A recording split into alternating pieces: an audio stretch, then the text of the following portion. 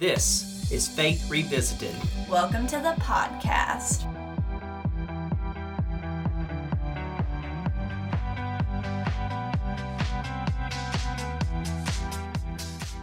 On Faith Revisited, we'll talk about our own church as we're constantly trying to adapt to an ever-changing world as a downtown historic church.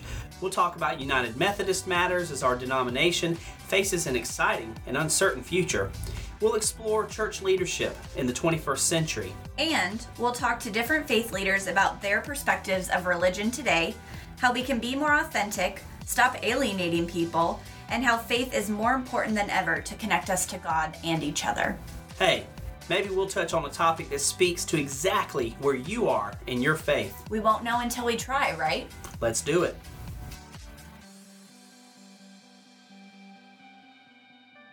Welcome, everyone, to this week's episode of the Faith Revisited podcast with Ben and Molly. Here we are again. Here we are. We've got 3 more adulting lessons or areas and groups of lessons, I guess it is, we want to discuss today. We've had such a good time in the last episode. I hope if you have not already listened to it, go back to part 1, go through that episode, and then you can sort of jump in here at part 2. Or frankly, there's really no rhyme or reason to this. So part 2, then go back to part 1 after. Yeah. Whatever works for you. There's no cliffhangers, I promise. Yeah, for sure. So here we are. 3 more areas of lessons we're learning in adulting. Here we go. So we're going to start with self, whether that be like self-awareness or priorities in self. What are some adulting lessons or realizations you've had? Oh, and we're talking about this we're in middle age, like out of our 20s. Let's, I guess, preface that again. We're out of our 20s. I'm in my mid 30s. You hit 40, and it's a new phase of life. Yes. So I want to start with you, and I'll chime in. But the reason is there's a whole episode about me and recovery that I've shared with George Acevedo and shared in a couple of areas, and that's a big piece of the self that I'm dealing with. So listeners can go back and get a much more in-depth answer there. But I want to hear, they have not heard you share on this topic. So what do you think? Man, I think self for me as it stands in my adulthood journey, I don't know how to phrase this without sounding like crass, but I don't care as much what other people think about me or what I do. And I just don't give any F's what other people think of how I parent, how I live my life, what cars I have in my driveway. It's a freeing realization.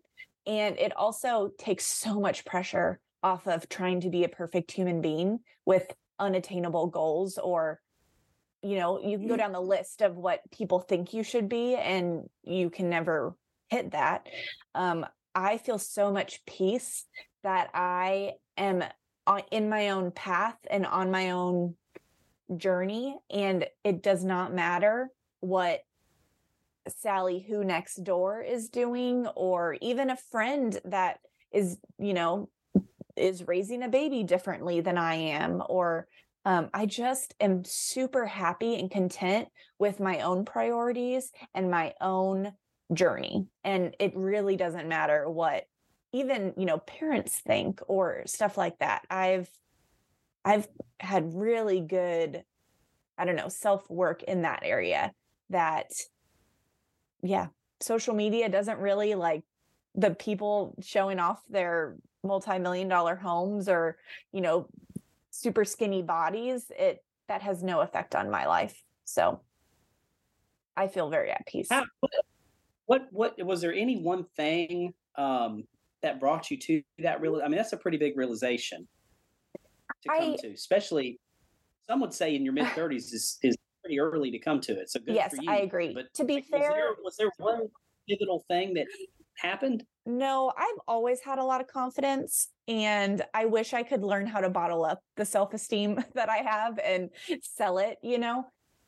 What I think happened is this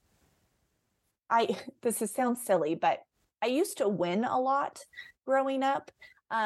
And whether that be like everyone got a participation trophy, or, I was right on the start of that type thing, or, I won a lot in dance competitions. I was a part of a good team. I was on the rowing team in college freshman year. I jumped in and we won almost every meet. So I have this attitude of everything, you can win at everything. And so I don't see failure as failure just doesn't happen. Expectations are different. A path could go a different way, but I don't think anything I'm doing in my life, I have a possibility to fail at. Even, if something happens and I have to file for bankruptcy, I don't see that as a failure in a business or something like that. Like, things probably happened and lessons were learned, and let's continue and move on for the next one. So I think that's part of why I'm just really content and happy with my life and not looking outside into what others are doing. Does that all make sense? I've been trying to hammer this out myself because I wish I could teach others how to do this. But I just think I'm winning at every single thing because there's no failing in my life. Failure at least doesn't derail you. Correct. It's just a bump, and it's still could be devastating, but you keep going, you adjust course, you figure it out, That's great. Yeah. Yeah, I mean, that's great. I mean, as somebody who's struggled most of my life with fear of failure, having someone on the opposite scale who does not believe in it at all. yeah, I mean, and fear of failure has kept me from doing things that I wish that I would have done. Yeah. Um, I think I came to a similar, or am coming to a similar realization as you. It's taken me longer, and probably I've had to sort through some deeper underlying issues to get past some of that. I mean, I've talked about recovery, and as of today, I mean, I'm over 18 months sober, and that's the thing. A lot of people elect to be sober, and I'm reading that's becoming more and more popular, that people just go, I'm going to be sober, and I'm like, that's awesome. Yeah, I'm sober this year. I haven't drinking. Yeah, that's awesome for you. And then part of me's going, I wish that I could have just chose to do that. Yeah. Because that was a very difficult thing. But there's no like resentment over it. It's just, it's like being, it's like being a diabetic. I mean, you can't eat sugar when you're diabetic. Sugar tastes great, and diabetics know it. I just can't have alcohol because I don't know how to stop. But underneath all of that really gets into the questions of like, well, what made me, how did that become a symptom of other things? And fear of failure was one of those things that I struggle with, what if I fail? And then the anxiety was, I had to self-medicate. And a lot of that comes from like, what's the real fear of that? Well, if I don't succeed, then I won't be loved. And if I'm not loved, then I'm alone, all these things. Yeah. And I think for most of us, there are underlying issues of varying degrees that are underneath struggles we have. So that self-awareness piece that you're talking about, I think is a big lesson I'm learning about self that I wish I could help others learn, which is, you don't have to fix them. You just have to know them. Yeah. Just know them. And all of these like lessons we're talking about, especially with self, unfortunately, we can't just give you it on a platter and it automatically works in your life. This is the thing about like self-help books and, nonfiction is you can read all you want, but finishing that book about how to have more drive is not going to actually give you more drive. You have to sit down and do the work yourself. And so what I'm going through, my journey has been completely different from your journey, and that doesn't take away from either of ours. I just wish I could, sometimes bottle something up and give it to someone else because that's, what they need or they struggle with. But we all have our things we're going through. I just care a lot less about what other people think of me. And man, having like low expectations for the whole thing with like having a child and raising them for the first year, and everyone gets so hyped up and anxious about all this stuff. And I just kind of took it as it came and day by day, and I have a great child. Well, And and one of the components of that self-awareness too, and you're probably figuring this out again quicker than most, is all that anxiety is self-inflicted. yeah, Because if you step back long enough to actually ask what others expected, they're like, we're trying to figure out our own stuff. We don't yeah, care no that one's much about thinking about you as much as you're thinking about you. like, I don't give a shit what you're Yeah, doing. Like, cool, that's great. yeah. But like everyone is so self-consumed because it takes a Hmm. lot of energy to do that when you really begin to realize like, oh, no one's really judging me as much as I think they are, which means as much as I'm judging myself. Yeah, that's a lesson that you've been learning a lot. Oh boy, yeah, Yeah. yeah. And getting out of the way sometimes can be one of the wisest things you can do. We'll talk about that in vocation and work. Hmm. Another thing with self that I'm beginning to learn, and this may be, I don't know, silly. I've not known how to have fun, like truly have fun for a long time. Hmm. I'm way too serious, You are. and yeah, very serious. But I do enjoy like having fun. I Yeah. love to laugh. I love Yeah. funny things. I mean, so I guess that's an element of having fun. But something as simple as one of the greatest joys in my life is I bought a bike a while back, Hmm. and I ride a quarter mile down the street to my gym. I could walk to my gym, but Yeah. I'd rather ride the bike. And I ride through downtown Savannah at like 5 a.m. And there's something about a bike, and I read this, is that a bike goes fast enough that you can see the world in a different way than if you were just walking. But because your body is propelling the bike becomes an extension of you, Mm. whereas a car never really does that. Yeah. So it's why you can kind of zone out while you're driving and all that. But a bike, you notice, Hmm. and there's something just freeing about riding a bike. You feel like a The 12-year-old wind kid. up against your Yeah, face. Yeah. yeah, yeah, yes. I love riding my bike. Um, I declared this to my wife, so I might as well manifest it. I'm super jealous for our listeners who don't know. My wife and Molly and another woman from our church went surfing a few weeks ago, Yeah. and my wife loved it. Yeah. Love. Now, did you know how to surf before y'all? Being from California, I've you been had to surfing. Yes. figure, yeah. It's been a So long so you're an time. old pro, but Okay. you're it was like riding a bike for you. It was like, I can do this, kind of Ish. thing. Yeah. I declared to my wife at vacation, I was like, I want to surf now.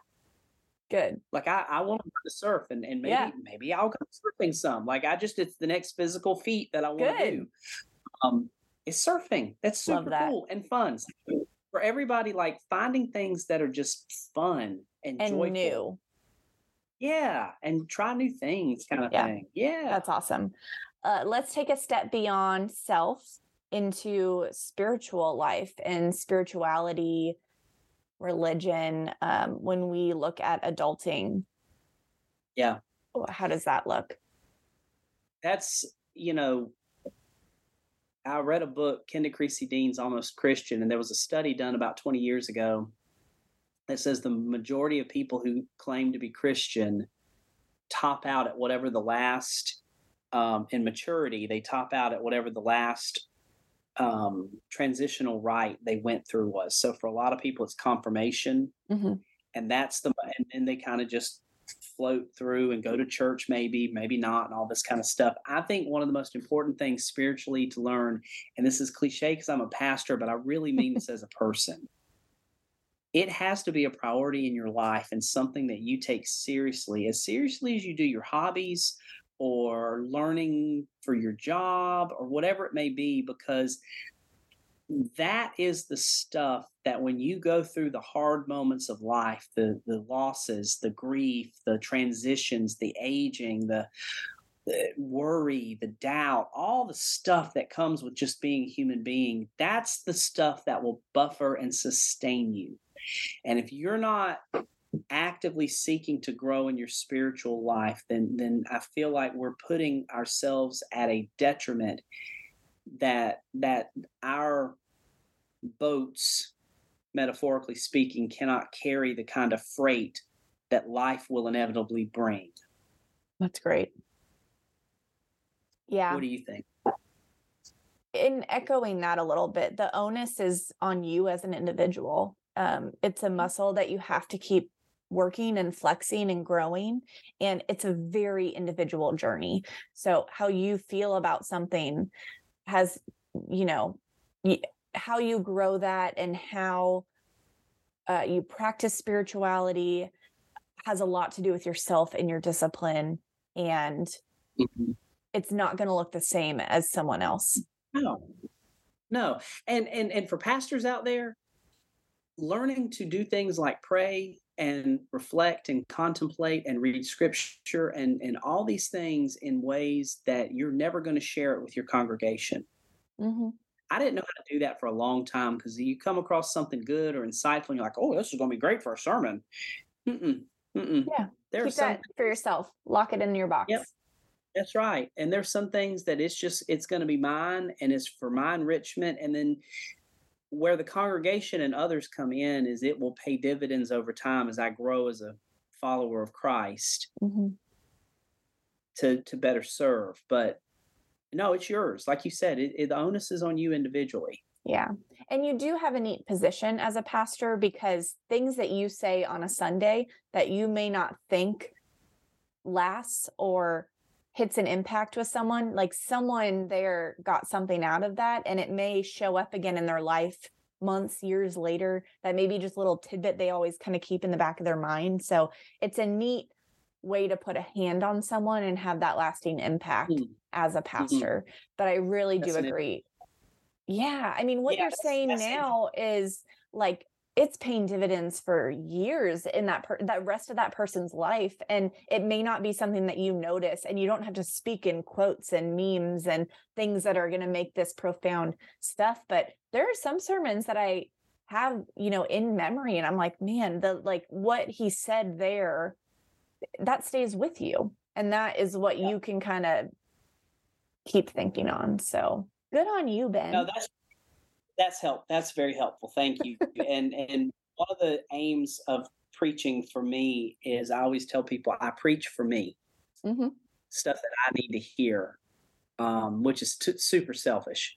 But I'm trusting that if I know myself as a person separate from pastor, then if I'm preaching for me, odds are I'm lifting up the human experience for someone else. 100%. Yeah. So, yeah, and that's meaningful. And I think you'll get further doing that than if you're just have the Bible that you're reading in front of a group of people and that's all that the information they're getting. You tie it in a different way. Well, and I would be remiss if I didn't say part of the spiritual life for me is connecting with church. And I know it's like cliche for the pastor to say that, but to do all of these things that need to be done and experience life and walk through these things and grow and everything we're saying, it's one thing to do it by yourself in isolation. It's a different thing to do it with people who are doing it themselves, walking their own journeys. But I think about this story a friend told me of older couple, and they were making a decision at the church about tearing down this old chapel to build a youth center. Church was growing, they needed a youth center, they couldn't expand anymore, so it was either get rid of the old chapel, had been there 100 years, or build a youth center. And this older couple in their 80s come up, and they were at the age that they both had a one had a cane, the other had a walker, and they stood at the microphone as a town hall setting, and they almost leaned shoulder to shoulder into each other, because to stand up and speak together, it took physical energy that they both needed. They needed to kind of lean in and prop each other up. And they, of course, tell a story about they got married in that chapel some 65 years earlier and all these other things, but that they felt that there were young people who they once were. If they needed the space to be, to reach them, then we ought to give this to them. And of course, it won the vote and all that. But my friend, who's the pastor there, took from that the lesson of what it means to lean into each other to share these important moments. And I think that's at our very best what we do in the church is that we learn how to lean into life together and know that whatever stuff I'm going through, that I'm not alone. I'm trying to find that quote because I know it's on our Instagram somewhere, but something about, is it change happens in circles, not rows? Or you've said something Yeah, like, life change happens in circles, not in rows. Yeah, that's Andy Stanley. yeah, okay. I just remember you said it during a sermon and I wrote it down and I feel like I posted it somewhere, but yeah, you need those people around you as well. We need each other. We need each other. And that's why the church, we don't get it right all the time, but at our best is when we reinforce that. Love that. Love it. So let's go on to our final category in adulting lessons and what we've learned, and that's work. Work schmirk, right? I mean, that's all you do that's all we do as humankind is work. And, in the US, a lot of people, you just came back from a vacation, which is wonderful. Yeah. I can't remember the last time. People. How do we talk about the transition? I think we've both sort of gone through when it comes to work. So I have a lot of businesses, but I own my own business, and being self-employed means you kind of work all the time and you're never off. And the ceiling doesn't exist. You can keep going to the ends of the earth until it will kill you. There's no limit to what you can do. And I think what I'm starting to realize, and these are conversations that my husband and I have talked about since we own the business together, is, man, it's not about money.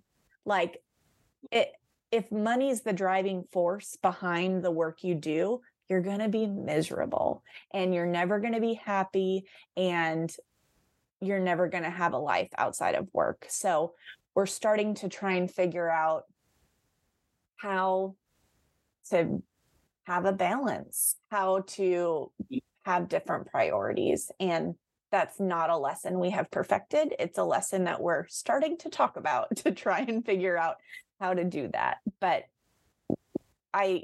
it's probably different from people with a 9-to-5 job, where there's, maybe a clear line of you go from specialist to manage. It's not different. You're shaking your head no. So yeah.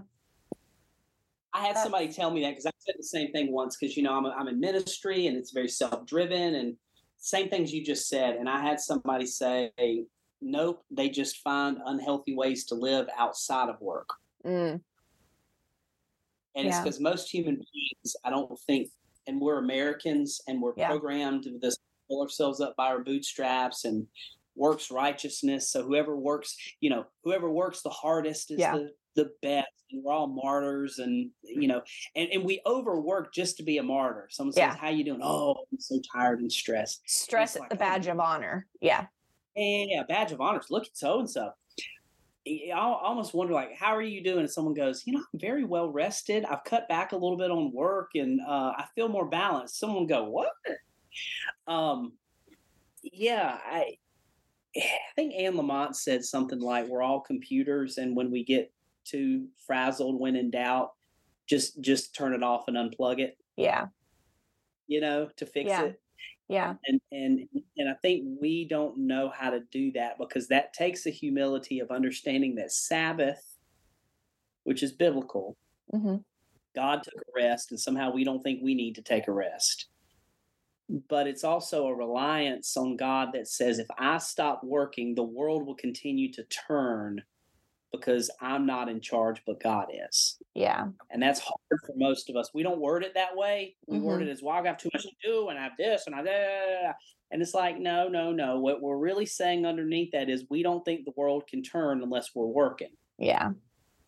Well, it's a self-importance thing too. I have value here and I need to add my value to the universe. And that's an interesting way where self and work connect, because the question that is really at the heart of how we understand ourselves is, where do you derive your value? the work I do, the position I hold, the power I have, the money I accumulate, or does my value come because I'm created in the image of God and God's love is in me and through me before I've done anything to earn it? Yeah. That's two different ways of seeing your value. And I can tell you, I've preached one and I've lived the other. Yeah.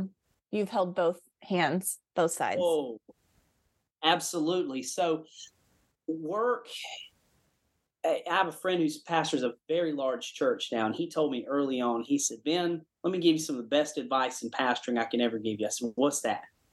He said, work smart, not hard.